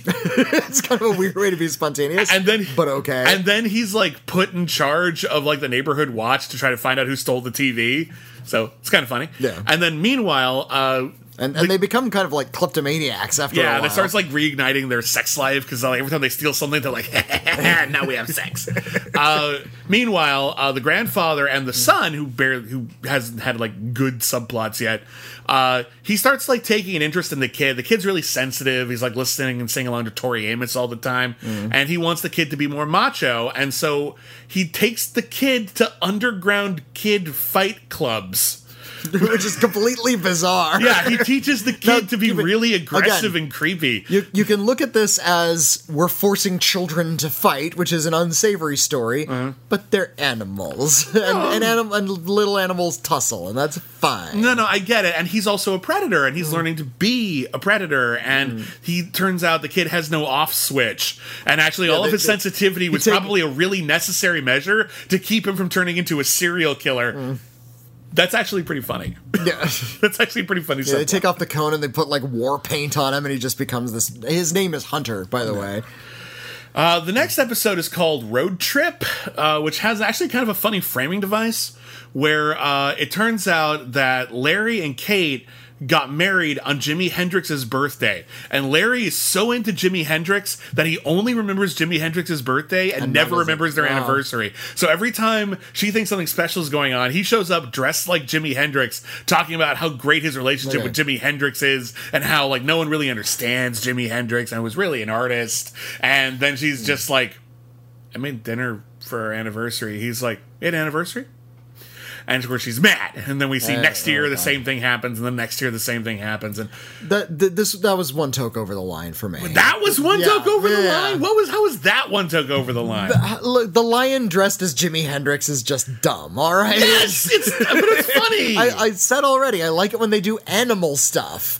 Lions don't just dress as Jimi Hendrix as a matter of course. Okay. Even if they're big fans. They are huge fans. And it was so absurd, I was kind of with it. Just the fact that a lion would be so into Jimi Hendrix, he'd forget his anniversary multiple years in a row. Which makes you wonder why they got married on Jimi Hendrix's birthday to begin with. Did he only really discover the art of Jimi Hendrix after the wedding? It's possible that they got married and then bought his first Jimi Hendrix record. So she's so mad at Larry for forgetting her anniversary again. That she takes Siegfried and Roy up on an offer to take all of the lady giant cats out for a spa weekend, which is a weird premise. Siegfried and Roy treat the animals well. Very well. They take all of the females over to essentially a lion brothel. Yeah. Because there's a sexy jaguar there. He was like, I don't think he's played by Ricardo Montalban, but whoever is doing the character. And he looks like Chester the Cheetah. I kind of wish they'd actually gone for it and made him Chester the Cheetah. You could get that same actor who plays the voice. I don't know who plays plays Chester the Cheetah. Because he had that cool, Cheetah, I'm Chester the Cheetah and I'm cool. I don't know if he still does that voice, but that was a whole campaign. Not easy being cheesy. Yeah. That was in like the late 90s, early 80s. Chester the Cheetah from the Cheetos commercials got a huge, like, Poochie makeover where he had sunglasses and was totally badass. So, like, he's trying to seduce Kate. Most embarrassing thing. I know, it's really hilarious. Chester Cheetah. And they're doing a Chester the Cheetah movie, too. Wait, what? Oh. You gotta be kidding me. No, I'm not. Hang on. And someone weird's directing it, too. I'm trying to remember who it was. Hang on. Herzog. Cheetos movie. Oh, wait. Cheetos movie. Sorry, it is not a Chester the Cheetah movie, but it is a movie about the creation of Flamin' Hot Cheetos, and it is being directed by Ava Longoria. It is happening to the world. That's a weird project. When did I fall into the weird dimension? I don't remember. When Trump was elected. Yeah, that was the day. Everything just went... Yeah, someone had... Did we turn on a Large Hadron Collider on that day? Is that what happened? I think it was earlier than that. Just it took us a while for us to notice. Like the Scooby-Doo movie came out, and it's like, that's a little weird, but we'll accept it. No, this is how it happens. Like the entire planet dropped acid. Yeah, like the planet itself. The poles shifted, time sped up. Anyway, meanwhile, Larry decides he needs to get Kate back, and so he and Sarmoti go on a road trip to get to this spa. And it turns out they're not actually supposed to leave the enclosure, but Sarmoti has in fact, back door. They don't leave the enclosure because they're lions. They shouldn't get out. Well, they do in this episode, though, because Sarmoti has like a Shawshank Redemption tunnel. Yeah. And so they leave and they go into the desert and they run into a coyote who is an actual coyote who's played by David Spade. It's kind of funny. And The coyote's an actual coyote. yeah, and the coyote takes peyote, and the coyote is high for most of the episode. But what I appreciate is he's not crazy high. Yeah. He's just kind of useless. He talks like David Spade. It's like, well, I don't know the directions, but the moon is melting, and that's pretty cool. and does David Spade doing his deadpan bit, and so they get lost in the good. woods at one point, and this is a weird bit actually, for a couple of reasons. Sarmoti gets bitten on the butt by a rattlesnake. yeah. And then the only way to save his life is to suck out the poison. Of course, I don't want to because it's kind of eroticized and I'm going to put my lips on your butt cheeks. I don't want to put my mouth on your butt. So Larry has to do it. There's a weird angle they chose for that shot. That's just the weirdest possible. Well, making it look odd. Consider how things touch in CGI. Things can't really interact in CGI. They're all animated independently of one another. Basically, yeah. And so it's difficult to get traction. I know. And, it's just something about it where you would never use that shot. Have a mouth on a butt. No, I don't need a close up. Yeah. It's just the wide shot that they chose. He's just Larry's butt in the air in the foreground, and it's just something weirdly. It just shows a weird angle for it. And then while he's doing that, and he insists that Sarmoti sing while he do it to make it less weird, which makes it even more weird.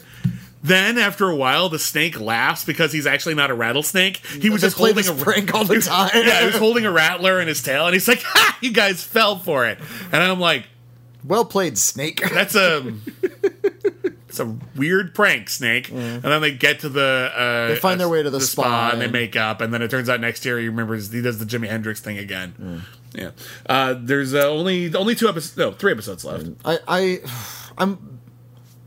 Even before I got married, I was not comfortable with stories of bad husbands and couples fighting. Maybe because my parents divorced when I was 3 and I didn't think that was funny. Yeah. So I have a lot of trouble with stories, finding funny stories about just couples that are at odds and trying to make up because it's awkward and weird. And it's not funny. And I'm married now and I don't feel like a kind of humorous, I relate to that when couples are screaming at each other because my wife and I don't scream. We've had fights, but we don't scream at each other. Well, again, we talked about this not too long ago when we did some other sitcom. I don't remember which one, but we were talking about How Honey I'm Home, and we're talking about how so many sitcoms take place in a home environment, right? Just at a house, but sitcoms, like any other kind of serialized storytelling, require an injection of drama into every episode, and the essence of drama is conflict. And as a result, people for the last better part of a century have had beamed into their household multiple times a day, consumed by the whole family, this idea of normalcy within the home being conflict, being anger, being repression, being resentment, and how that is wacky and fun, and actually it's just mostly unhealthy. Yeah. There's fights and there's disagreements and there's trouble in a relationship that needs to be worked through, but not in a sitcom way. And the more you go through that over time, the more you realize it's just this isn't fun anymore. They should just get divorced. Yeah. This many conflicts? You have this many conflicts all the time? They even did you should that be divorced. on an animated show like The Simpsons. The curse is taken off of it, again, because they're cartoon people. True. They're big, broad, roundy, big-eyed creatures with yellow skin. Who don't age looking. after 4 decades. Yeah, how long has Bart been 10? It's weird. Yeah. And even in a show like The Simpsons, which is so notoriously long-lived at this point, you've already, probably about a decade ago, in fact, started to question, why is Marge still with Homer? Yeah. Because he turned from just sort of a lovable boob. A lovable boob, this blue-collar guy who wanted to work really hard to present well to the community. He wanted to look like a, quote, normal family. That was a big obsession with his in the early episodes. And then he just sort of became essentially the world's biggest moron. Yeah, piece of furniture, a completely stupid person. Yeah, funny, but after a while, it's just you start questioning the premise. Yeah. Anyway, the next episode is called Rehabilitation, and this episode, Larry is getting burnt out at work, and as a result, he fakes an injury, and Siegfried and Roy thinks he has hurt his paw or his leg, and he is told to stay off of it for a week. And he is given, because he's a cat, he's given his drugs in meatballs. Yeah. And so he's given meatballs to take for his leg. But he's not eating them, and he also because he has a noble intentions. It's not just that he's burned out; he's also not seeing his family anymore. Yeah, he wants to actually spend time with his wife. So he fakes an injury. He lies to his family about the injury. He should just tell them, "I'm going to fake an injury so I can spend time at home." Yeah, but he lies about it, and then he's not eating the pills because he doesn't need them. And then Sarmoti is making fun of him, and he asks for a meatball, and he's like, "You shouldn't." And he's like, "Oh, I'm sorry. Can you not stand not having the taste of food in your mouth for 5 minutes?" He's like, "Fine, take the meatballs." And then Sarmoti starts taking the drugs, and actually becomes a nicer person. And I don't know why pain medication would do that so much. I guess Sarmoti actually is probably dealing with a lot of chronic pain that's been undiagnosed, and maybe he actually should be on medication. They don't deal with that. They probably should. But Sarmoti is on drugs, and when he finds out he's on drugs, he gets mad. There's a big fight, and then Siegfried and Roy find out that the cats are drug addicts and send them to animal rehab, which is kind of funny. They treat the animals well. They do. There is not a single animal cruelty joke. Like, the animals behave cruelly, but in an animal sort of way. Yeah, two other animals. But Siegfried and Roy are actually very good animal people. They're kind, friendly weirdos. They're actually depicted very well in this show. They're very sweet. I mean, they're silly, and their perspective on things is odd, and they're very theatrical in ways that are implausible. They're obsessed with money and celebrity. Yeah, and they're weird, diamond-studded cod pieces or whatever, but very harmless. One of them has a gambling problem. We forgot to mention in the Today Show episode, they brought in Matt Lauer. Oh yeah, Matt Lauer plays himself, and they animated a Matt Lauer, which doesn't play as well now. Well, especially because the episode is about how Siegfried hates Matt Lauer, and the gag is he has no reason to hate Matt Lauer, and everyone's trying to defend Matt Lauer because Matt Lauer is so cool, and then Siegfried... and in 2004, everybody loved Matt Lauer. He was just the nice, trusted face of morning TV. And now we know better, but it just plays totally different now than it does at the time. It's really, really weird. Anyway, so they go to rehab, and somebody actually, learns a valuable lesson and shit, and the episode's over. There's a big confrontation between Larry and Sarmoti about their relationship. Yeah. The next episode is called. The next episode in order was actually Stage Fright. Okay. That was the one we talked about where they took the pilot and they reworked it. Another episode that. There's one more episode that didn't air in America, but actually ended up airing in the UK. And this is actually one of the better episodes, the Siegfried and Roy Fantasy Experience movie, where it turns out... there was a Siegfried and Roy movie. It's called Siegfried and Roy and the Magic Box, and it was directed by Brett Leonard, who did The Lawnmower Man and Virtuosity. I did not know about this. Yeah. That's awesome. I think it was an IMAX film. Oh, okay, that makes sense. Yeah. Siegfried and Roy, they love their celebrity, they love their show, but it turns out there's another magic show in Vegas, and this magic show, which is weird that they never resolved this, is allegedly hosted by werewolf magicians. Yes. They're werewolves. We never meet them. We don't know if that's true or not. That's a weird joke to go unresolved, and I would like to think we would have delved into that later. That's their... This is what makes the world of Siegfried and Roy so bizarre, because they represent the human world, but their view of the world is so skewed. Yeah. That the biggest things they're concerned with is, oh no, we have a competing act. Okay, that's something to be concerned about. You're a professional magician. And then, they're werewolves. How do we compete with that? And they learn that these magicians are werewolves, but it's we live in this weird world where we're shooting lasers and having white lions on stage. Yeah.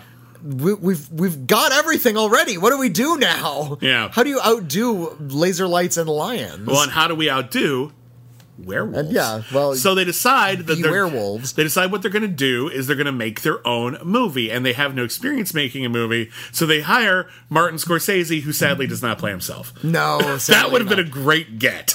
And let me tell you something, Scorsese didn't come around until Shark Tale. Yes, Scorsese plays a fish Scorsese in Shark Tale. I'm going to say this right now. I think they could have got him. Remember when Scorsese was in The Muse? Oh yeah, playing himself like all caffeined out. There's a movie written, directed, and starring Albert Brooks, and the gag is he's a screenwriter and can't think of anything to write, and so he hires a muse, like in Greek myth, and she's played by Sharon Stone. Yeah. But he can't tell if she's actually a muse or if she's just exploiting him for money. But one of the gags is people keep visiting her, looking for inspiration. and one of them is Martin Scorsese, and he's like, I got this great idea. I'm going to remake Raging Bull, but this time I'm going to cast a really thin guy. Get it? He's going to be Raging Bull, but he's a thin guy. And that's the whole joke. It's just Martin Scorsese wants to do Raging Bull with a thin guy. And he can't cusses a lot. Yeah. And the joke is like, I'm gotta get out of here. I gotta get something. You want to go get a Starbucks? I think you've had enough coffee, Marty. It's a weird joke. There's James Cameron shows up for a cameo in that movie. Oh, he does, doesn't It's he? like, so you're saying no sequel? No, don't go back to Titanic. It's an amusing film. Yeah. Anyway, But yeah, Scorsese, but he's fired because he's not doing the theatrical weird stuff that they like. yeah, because he wants to just do. He's actually, and I actually buy this for a second. Maybe not Scorsese, but like Scorsese's actually interested. You've had an interesting life. That's actually a movie. You met on a cruise ship? That's a weird scene. We could do a whole movie around that. So Scorsese actually wants to make the movie, and Siegfried and Roy keep changing the dialogue because they're competing with werewolves, so they want to be seen as fish people. So they change their life story so that they're mermaids. So they're mermaids. And then Siegfried, who's of course starring himself, and Roy has decided to direct. Siegfried just isn't feeling it anymore. He doesn't know his motivation, so Roy fires him, and he keeps trying to hire another Siegfried. In one of the best scenes in the whole series, Ben Kingsley auditions over the phone. Not on FaceTime or nothing, over the phone. And he's like, Roy is just like, okay, I want you to audition over the phone. Well, I've never auditioned over the phone before. What should I do? It's like, just read the lines and describe your face to me. Okay, my name is Siegfried, and I can't believe I'm meeting you, Roy. Now, what is your face like? Mild surprise. Okay. And then when he finally says, when he finds out that Ben Kingsley didn't play Captain Picard, Oh, that's right. he says, I'm sorry, this won't work. And then he says, what's your face like? Mildly frustrated and sad? Good. He hangs up. That's a funny bit. Every bit with Siegfried and Roy is great, know. and that they have a whole episode is wonderful. Oh, it's so damn good. Anyway, I digress. And that was the last episode that was completed. There was one beyond this that I actually got to watch. Yeah. Because they did do all of the voice recording, and they did an animatic. Sorry, one more thing, just real fast about that episode.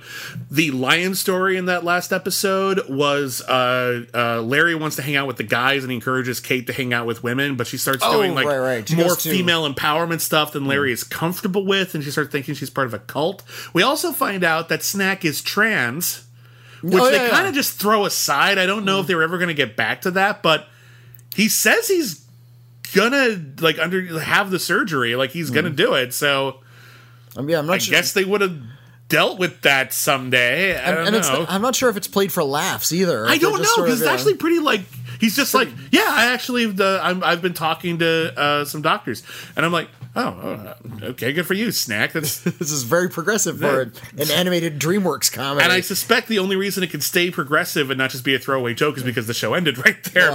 If 3 episodes later Snack is never comes up again, if it never comes up again, then it was clearly just a throwaway joke, and it's weird. That character who leads the female empowerment seminars, she's also a lion, right, or a cat of? She's a large cat. Yeah, large cat, a predator of some kind. She ends up having an affair with Sarmoti in the animatic episode. Now, an animatic is when you're sort of laying out the storyboard for a cartoon. Yeah, you're sort of drawing pictures of what you want the shots to look like, and then you do a little bit more detailed versions of the storyboard, and you lay them out and time it and lay the vocal track over it, and that's called an animatic. Yeah, basically it's a detailed blueprint for the movie. Yeah, or the show. They do it for movies too. Yeah. some animated series and movies have like bits of the movie where you can see what the animatic looks like just because it's a fascinating part of the process. There's a really good one on the Lord of the Rings DVDs because that movie was so complicated. They did an animatic for pretty much the whole thing. Yeah, because they're animating most of it. And they were shooting 3 movies simultaneously, so they had to be pretty clear about what they needed because they wouldn't just be able to go back massively complicated just on a logistical level. Exactly. But yeah, so you can watch the animatic of this script that was recorded, but they didn't actually animate. And the story of this one is... Which I didn't see, actually. Okay, Hunter wants a dog. Hunter wants a pet dog. Weird. Which is weird because they're animals. Yeah, because if they're all anthropomorphic animals, the dog would just be another person. The dog is just another person, and it turns out Jessica Simpson, playing herself, is coming through, and they end up stealing Jessica Simpson's dog. Okay. Jessica Simpson is coming through because Siegfried and Roy have built a 30-foot nude Jessica Simpson statue to incorporate into their act, and they wanted her blessing. And she was really excited about it, and they were all very excited about it. It's totally something Siegfried and Roy would do. Yeah. In this show. I don't know them personally. Like that, I kind of want to now. I'd love to meet them. They're still around. They're old men now. They're 75 and 80. But if anyone we're listening to knows Siegfried and Roy, we would love to talk to Siegfried and Roy. Please, these just to talk about this show. We'll keep it to the show if that's what they want. We won't talk about nothing else. But we have so many questions. It is so weird that, and yeah, you mentioned that now you have respect for Siegfried and Roy. This animated program, which has pretty ugly animation, let's be honest. It's not great. And treats them like complete and utter buffoons or totally detached from reality, is the thing that gets them the most respect. Yeah, because they're like... It's not like they're the subject of like an I, Tonya type biopic where you get to see their actual struggles and how hard they actually worked. Cuts through all of the jokes and the tabloid stuff. The gag is... and ends up being really fun character, at least for a cartoon, where that sort of boundless wonder and enthusiasm and eccentricity that you would see on their stage show, that's actually who they are every second of every day.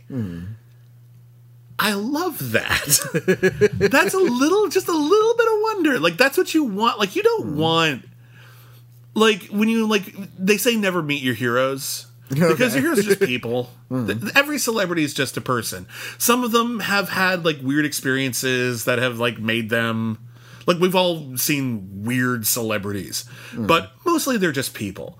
But like every once in a while you meet a celebrity who actually is like exactly who you think they would be. Like, if you ever met Tilda Swinton, she is that ethereal. Like if you told me she was a naiad, I would be like, yeah, I've met Tilda Swinton. I buy it. I think she's a fantasy being. I do not like when she doesn't leave a room, she just evaporates into a mist. Like I just buy it. She's just that cool.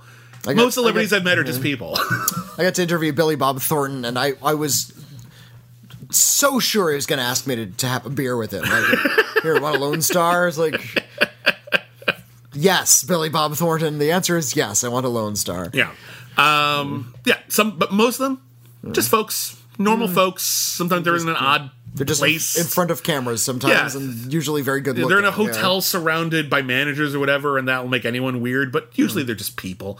And Siegfried and Roy is you want them to be magical. Like, you don't want to go over to David Copperfield's house and then have him just be like, just reading a newspaper and like eating Cheetos out of a bag. You want him to be like... to appear in front of you. Yeah, you want him to appear in a puff of smoke and like do that weird thing he used to do on the shows where he'd like, okay, now subtract every number. That's your number, but 2. Was this your number? And I'm like, I'm pretty sure that's just math, David, but okay.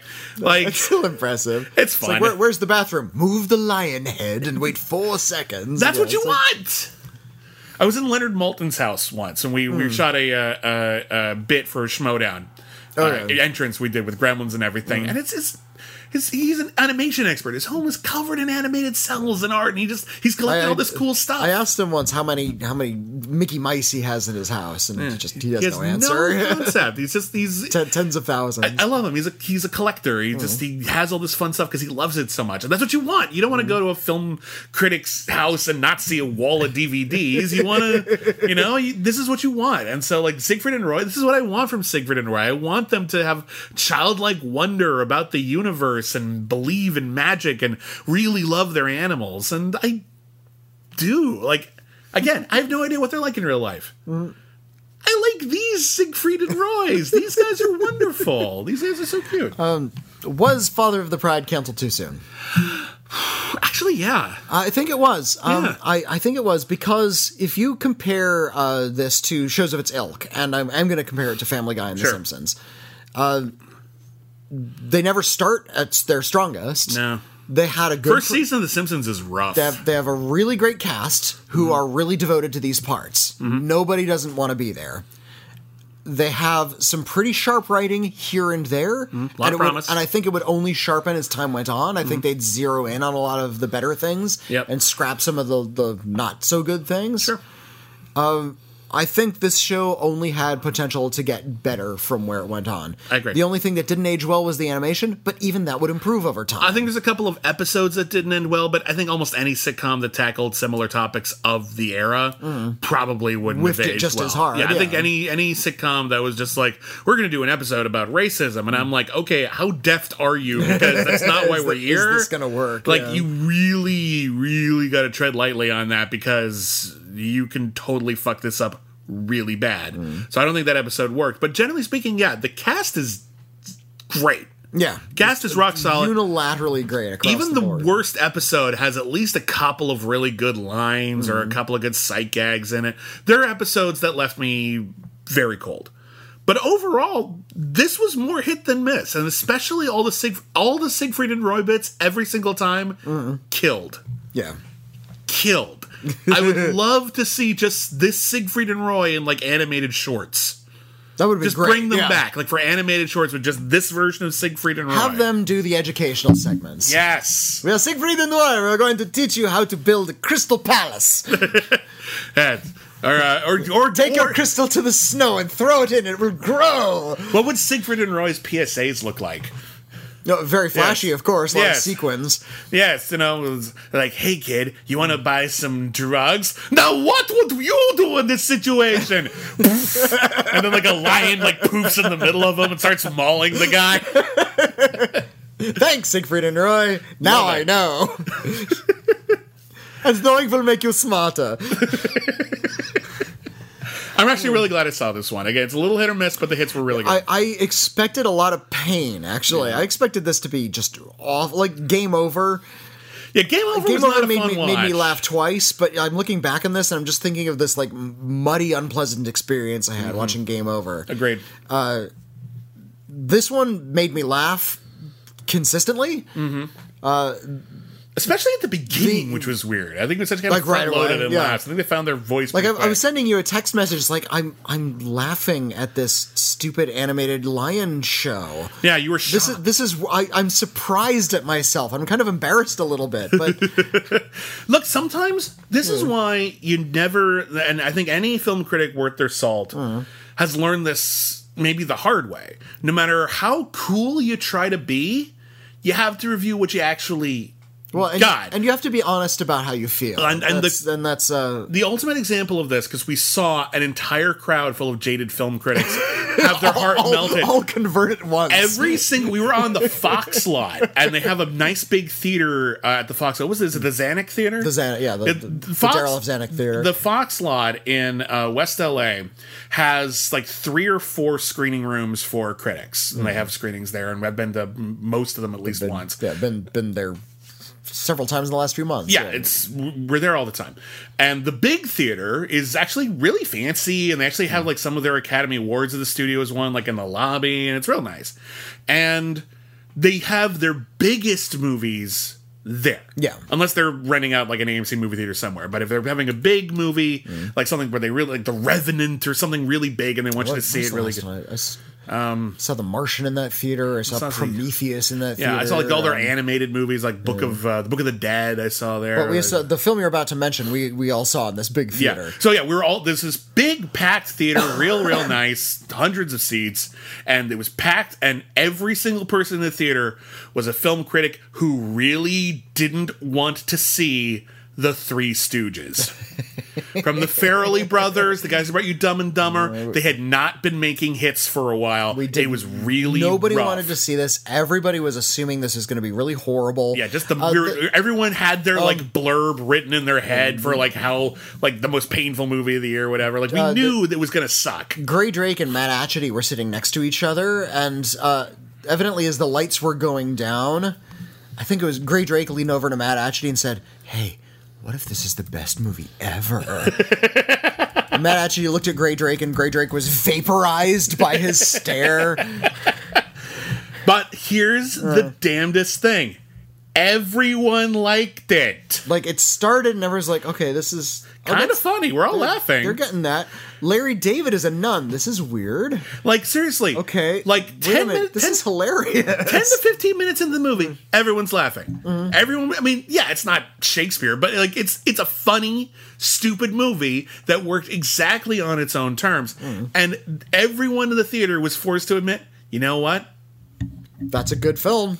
That's a really funny movie. I don't know about good film, but they were saying funny movie, and it worked. Yeah. Everyone was like, fair enough. To the extent that ironically funny movie. To the extent that I am shocked that it is still not fresh on Rotten Tomatoes.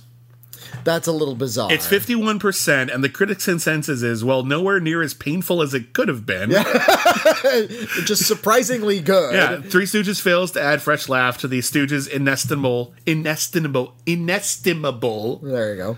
cinematic legacy, which is a fair criticism, but I don't think that means the movie's bad. Well, first of all, you're dealing with the Stooges. Come on. They invented that shtick. What are you going to do? A, they invented that shtick. B, this isn't like high comedy. This isn't like the intellect comedy. It was always pratfalls. Yeah. Well timed. These guys are very talented. I'm not going to disparage the Stooges themselves, but the Stooges are dumb. Yeah. That's dumb humor. It was not exactly intellectual humor. It was there just to be violent and silly. And there is a scene in the Three Stooges movie where they're just beating each other up on a stage, and it is just as sublimely choreographed as anything from the Step Up movies. You're the only person who would use that as a compliment, and I love that. It's great. Yeah. It's great.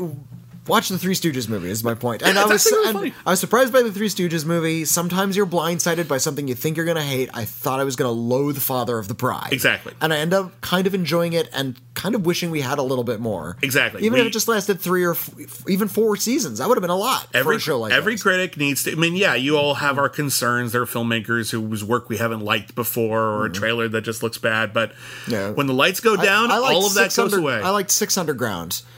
I didn't remember that movie. The new Michael Bay film. That's on Netflix. Yeah, I still haven't seen that. I hate Michael Bay movies, but I like that one. So, you know. We have to be honest. We just have to deal with whatever's in front of us, and if it's good, awesome. I would much prefer that. Yeah.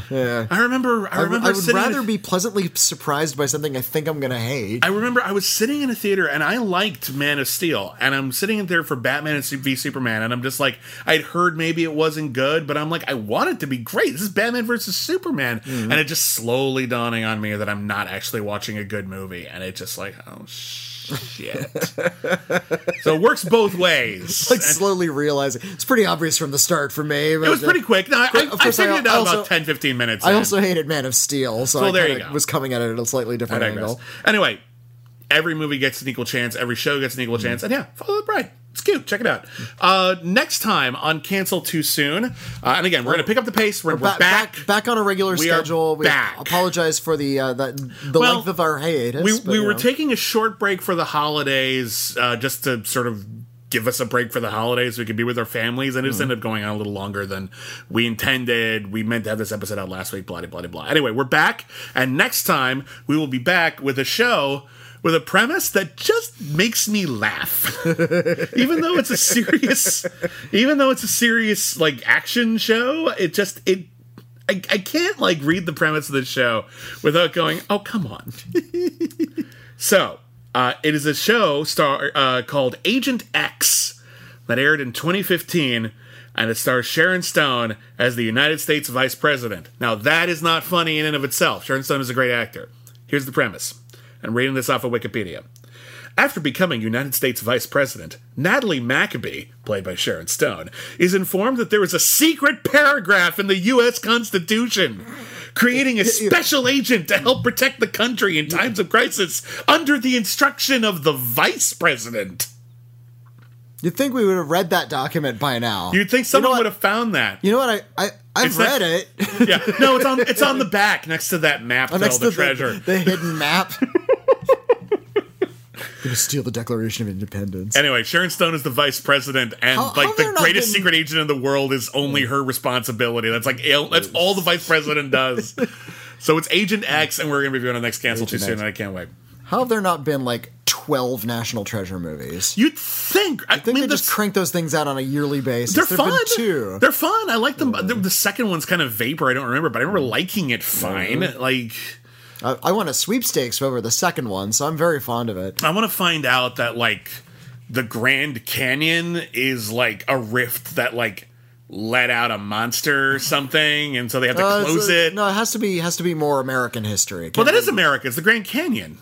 Yeah, but it's Americana. It's the landmark. Specifically, Revolutionary War times, those figures and characters and icons. Okay, well, so there has to be a monster in some sort of American land, structure, the Washington Monument has a monster. I would like to see something with Mount Rushmore. I think there you go. I think North by Northwest has had a monopoly on Mount Rushmore in terms of movies long enough. I think it's okay to do another one now. I've seen monsters crush it, or the Martians recarved it in Mars Attacks, but I actually want to crawl up Lincoln's nose and find out that there's treasure up his nose or something like that. What I want to see is I want those presidents to get up. They just stand up out of the mountain. It turns out they're 900-foot behemoths, and they start stomping across the countryside. I wrote a script like that once. When I was 8. It was the Return of the Robo-Presidents. No, it was the 9th sequel I had planned to this very silly series of action movies. And we will not discuss it further. Anyway. Is this just something you wrote in the margins of your notes in geometry class? No, it was for... Did you actually write the script? I wrote an action comedy screenplay for my final project when I was majoring in screenwriting. Okay. And it was very broad.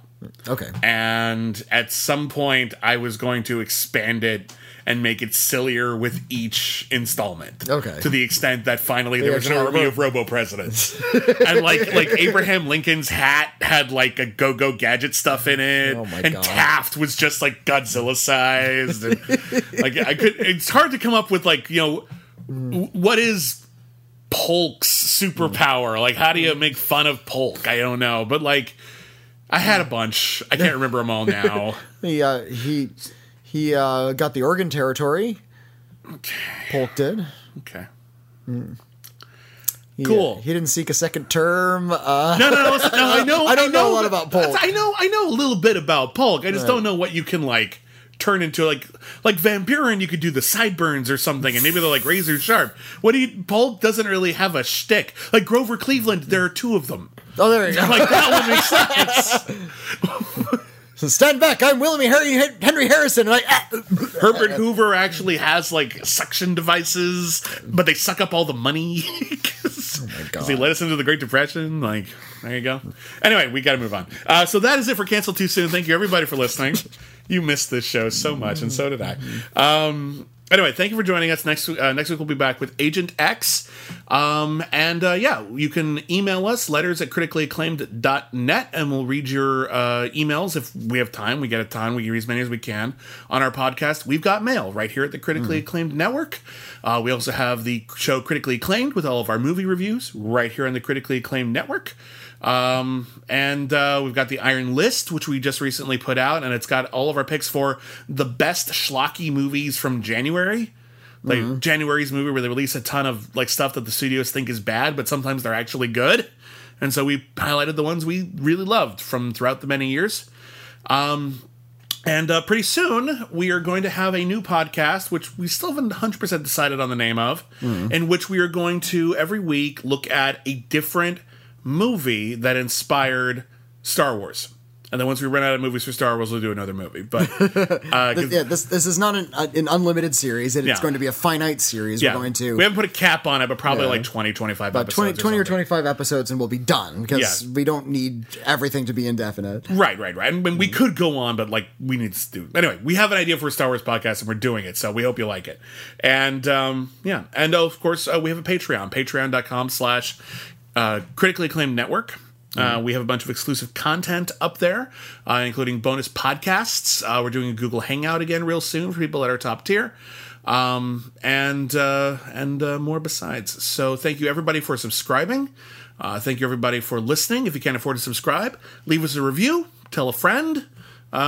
Just spread the word. Anything you can do would be really appreciative. You can follow us on Twitter. I'm at William Bibiani. I'm at Whitney Seibold. Together we are at Critic Acclaim.